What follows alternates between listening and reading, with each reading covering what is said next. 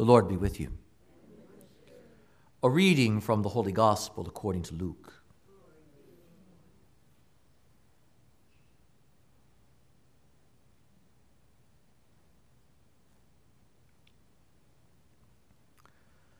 Jesus entered a village where a woman whose name was Martha welcomed him.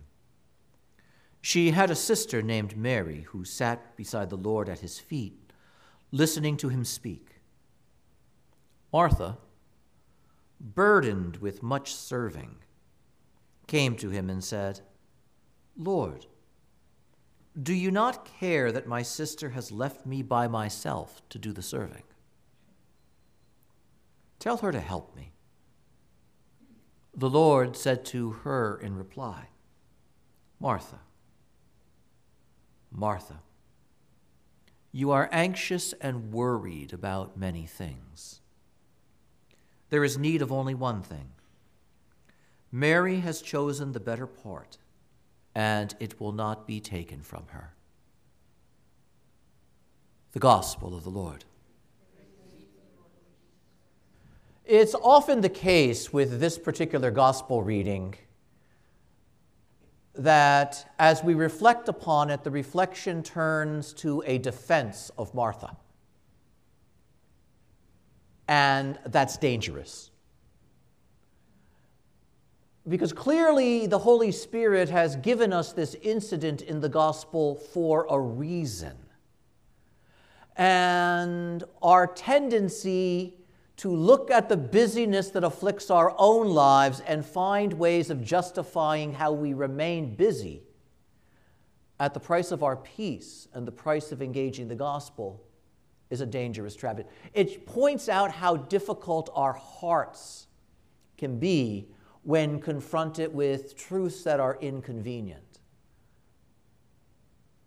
And so we do well to pay attention to how this story unfolds. This is not the Lord saying the work of the house has no value. This is not the Lord saying ignore your basic responsibilities. But it is a gospel which says those things have a real limit, and we need to pay attention to that. And so note how the Holy Spirit expresses it. Martha, we hear, is burdened with much serving. And it begs the question of just who it is that's burdened Martha.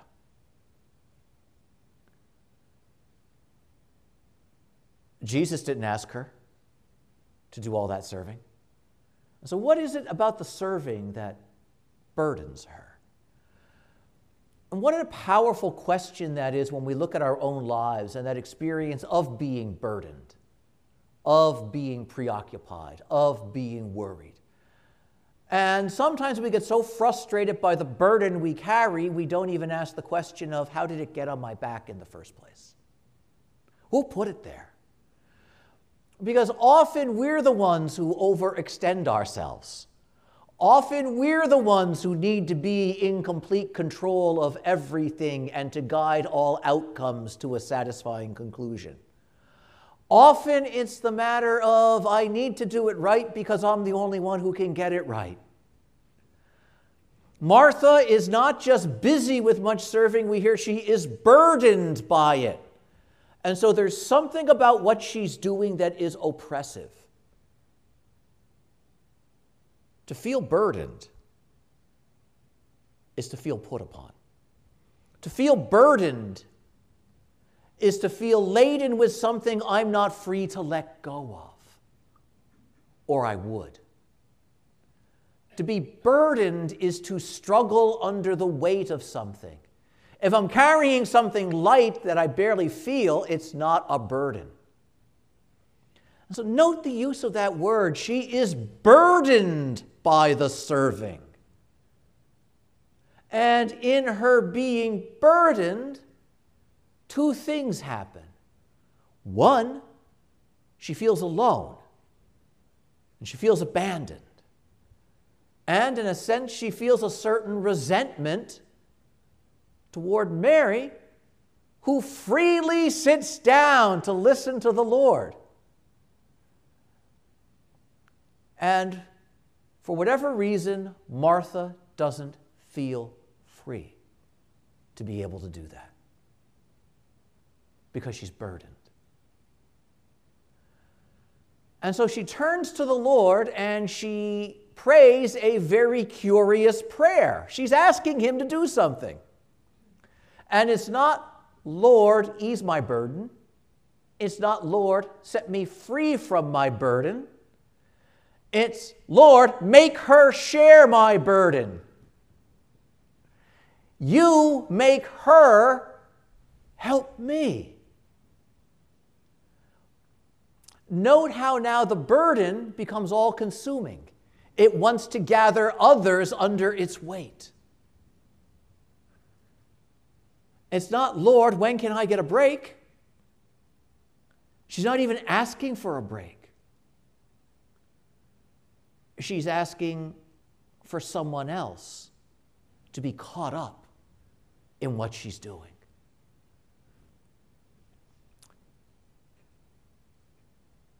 In the same way, when we feel frustrated and afflicted, or those around us feel frustrated and afflicted, isn't it remarkable how easily everybody gets caught up in the frustration? Everybody gets caught up in the affliction. My crisis becomes the crisis for everybody. Without our ever asking the question of, do we need to have the crisis in the first place? Because when we're spinning our wheels and we're going nowhere, we have that curious tendency to think, if I just step on the gas pedal a little harder and the wheels spin faster, maybe I'll go somewhere. And I don't. Lord, tell her to help me. Martha can't even see how lost she is in this. Here's the Lord in her house. And she's so busy with what burdens her, she has no time for him.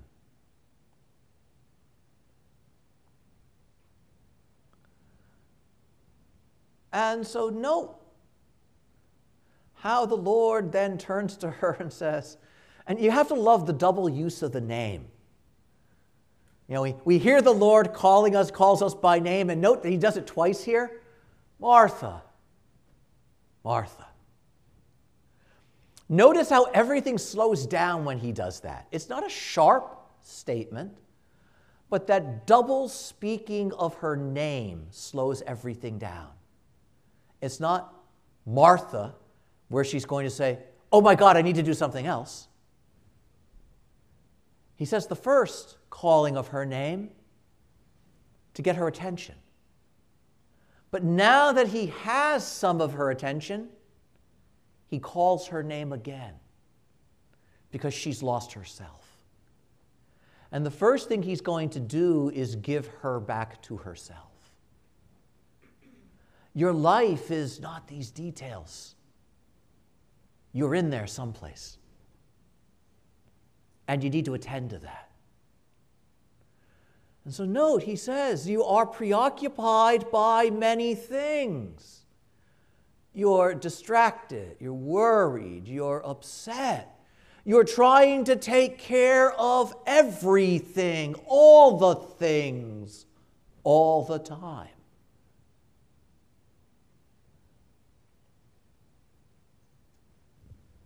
And Jesus, you could hear the compassion in the voice of Jesus as he says that. He doesn't yell at her, but very gently he does criticize. He points out the mistake. And so what does he say?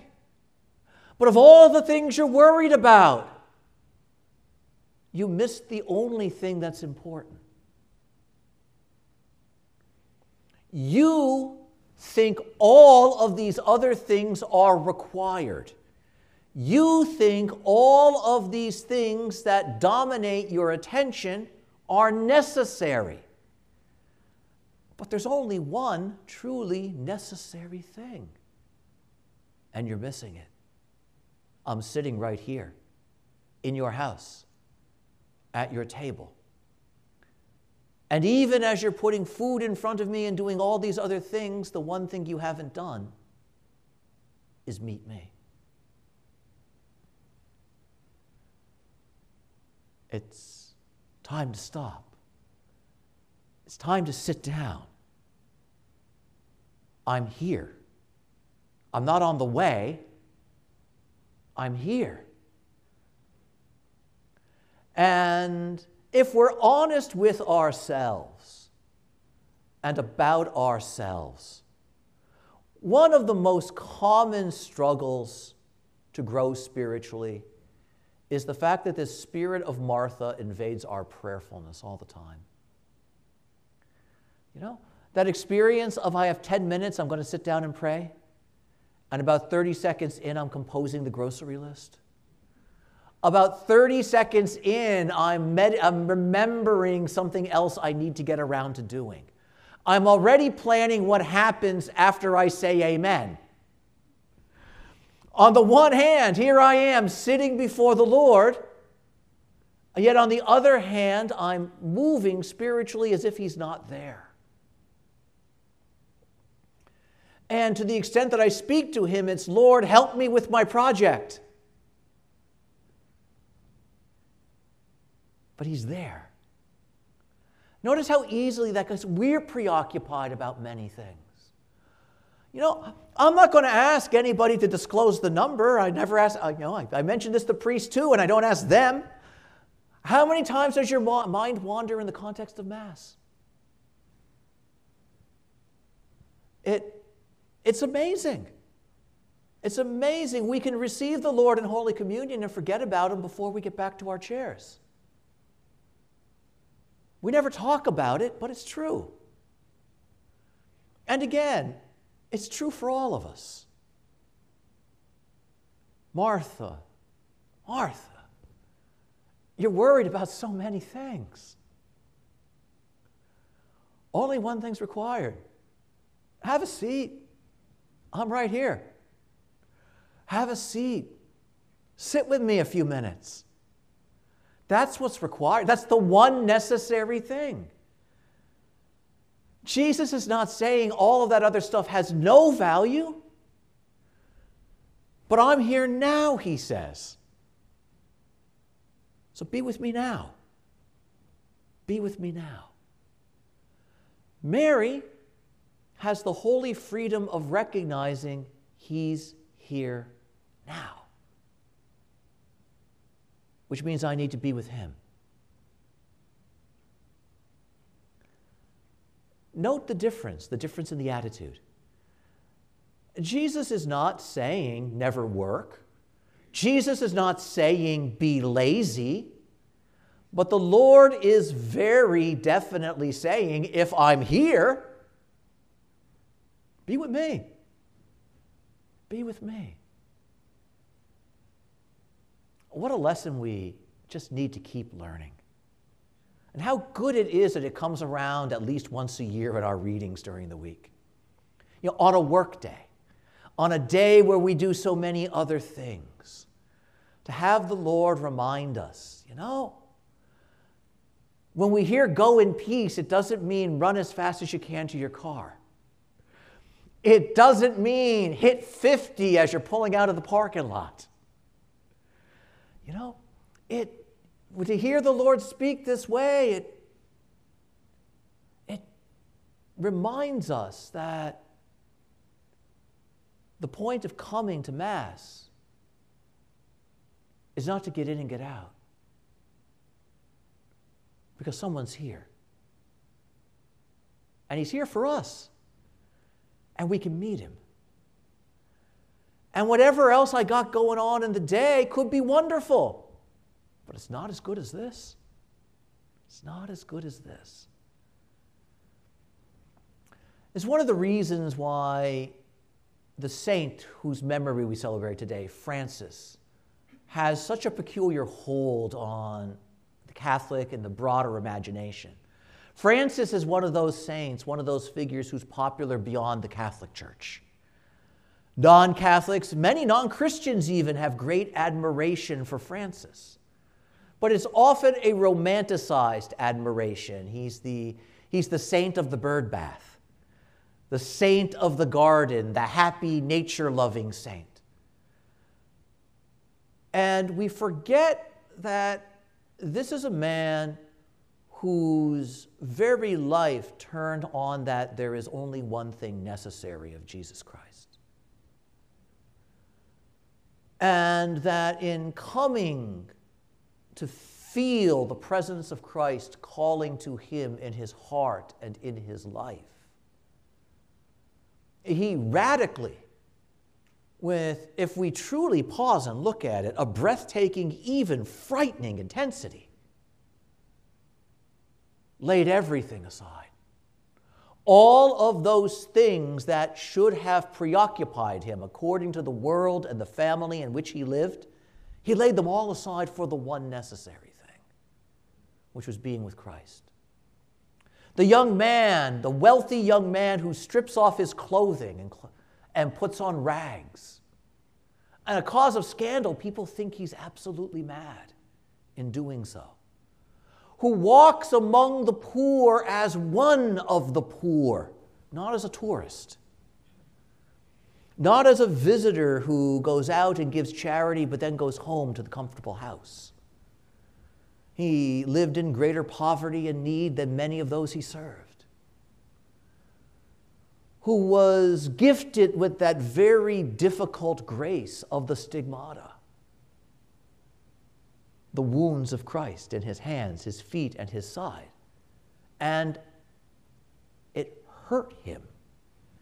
Every day he felt the sting of the pain of those wounds. And yet within all of that is this remarkable joyfulness that characterizes him. It's the joyfulness that Mary prefigures in our gospel story. He's found the one necessary thing. And I'm choosing the better part. I'm choosing the best part. And no one's taken it from me. What a remarkably powerful example he really is when we strip away the romance and meet the man. He's even more impressive, much more compelling. There's a sharp and an even dangerous edge about Francis. It's not the edge of one who is violent, but the edge of one who's going to let nothing come between him and his Lord. And how beautiful it is that just as Jesus laid aside his wealth and his glory to clothe himself with our poverty and weakness, note how Francis begins. He literally lays aside the garments of his wealth. He literally lays aside his inheritance. He literally lays aside all of those things, making himself less in the eyes of everyone, so that he can be great in the eyes of Jesus Christ. And so that he could spend his life not advancing himself in worldly terms, but enriching others with compassion and grace and goodness. But only one who knew how first to sit at the feet of Christ like Mary in this story could serve like that. And note what he shows us. It's not a choice between serving and sitting. It's a choice of the sitting that makes the real serving possible. Because sooner or later, Jesus will end his visit, and Mary's going to have to get up, and Martha too. But having been with him, they will move into a serving and a service that is not burdensome, but a cause of joy, that is not unfocused and dominated by worldly preoccupations, but that is animated by and enriched by the gospel and the guidance and the love of Christ himself. Just like here, we show up here, and we do a lot of sitting here, especially when the preacher goes long. We do a lot of sitting here. And then we get up, and we literally come to him. And when we come down the aisle to receive him in Holy Communion, he's here to serve us. It's not the other way around. Note how remarkable that is. We come forward not to give at that moment, but to receive. To receive him. Martha was so busy serving, she never received her visitor. And the Lord is saying, receive me. Don't just serve me, receive me, because serving me begins with receiving me. And then what do? After that brief moment of activity where we receive him, we go back to our places, we sit again, but with him. Think of Mary at that moment. Because at that moment, each and every one of you has the better part, the very best part. Jesus isn't going to take it away from you. Don't let anything else. Don't let anything else. Those moments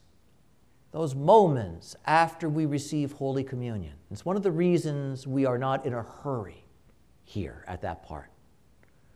So that everybody has the opportunity, actually including the priest who's distributing Holy Communion, to meet and receive the Lord who comes to us. At the end of Mass, we get up and we go. That happens. And life and all of its busyness is still waiting out there. It doesn't go away because we came here. But note the difference. Those who know how to sit at his feet and choose and rest, even for a few minutes in the better part, go out different. The world doesn't change, but we can. And when we speak of the Lord making a difference, that's the way it really begins. It's not take the issues away out there. It's change me so that those issues are not so alive in here. Then I can go and I can meet these other things. Because I know whatever meets me, I'm also aware of what the one truly necessary thing is. And thank the Lord for examples like Francis, who live it with a power and a freedom that most of us are not going to get to on this side of eternity. But this great example of a truly heroic faithfulness points out to us that it's not so impossible as the world would tell us. It's not so impossible as our worries tell us. And if he can do such great things, maybe I can do a little more. Maybe I can do a small thing. If he can rest so powerfully in the presence of Christ, maybe I can rest a little. And that little is a really good beginning. Because out of small beginnings, the Lord works his greatest miracles and gives us his greatest goodness. Would then that all of us today recommit ourselves to choosing that better part of which the Lord speaks. And if as you receive him, you hear him calling your name a couple times, that's okay. It means he's in the process of giving you back to yourself. And what a great gift that is. Amen.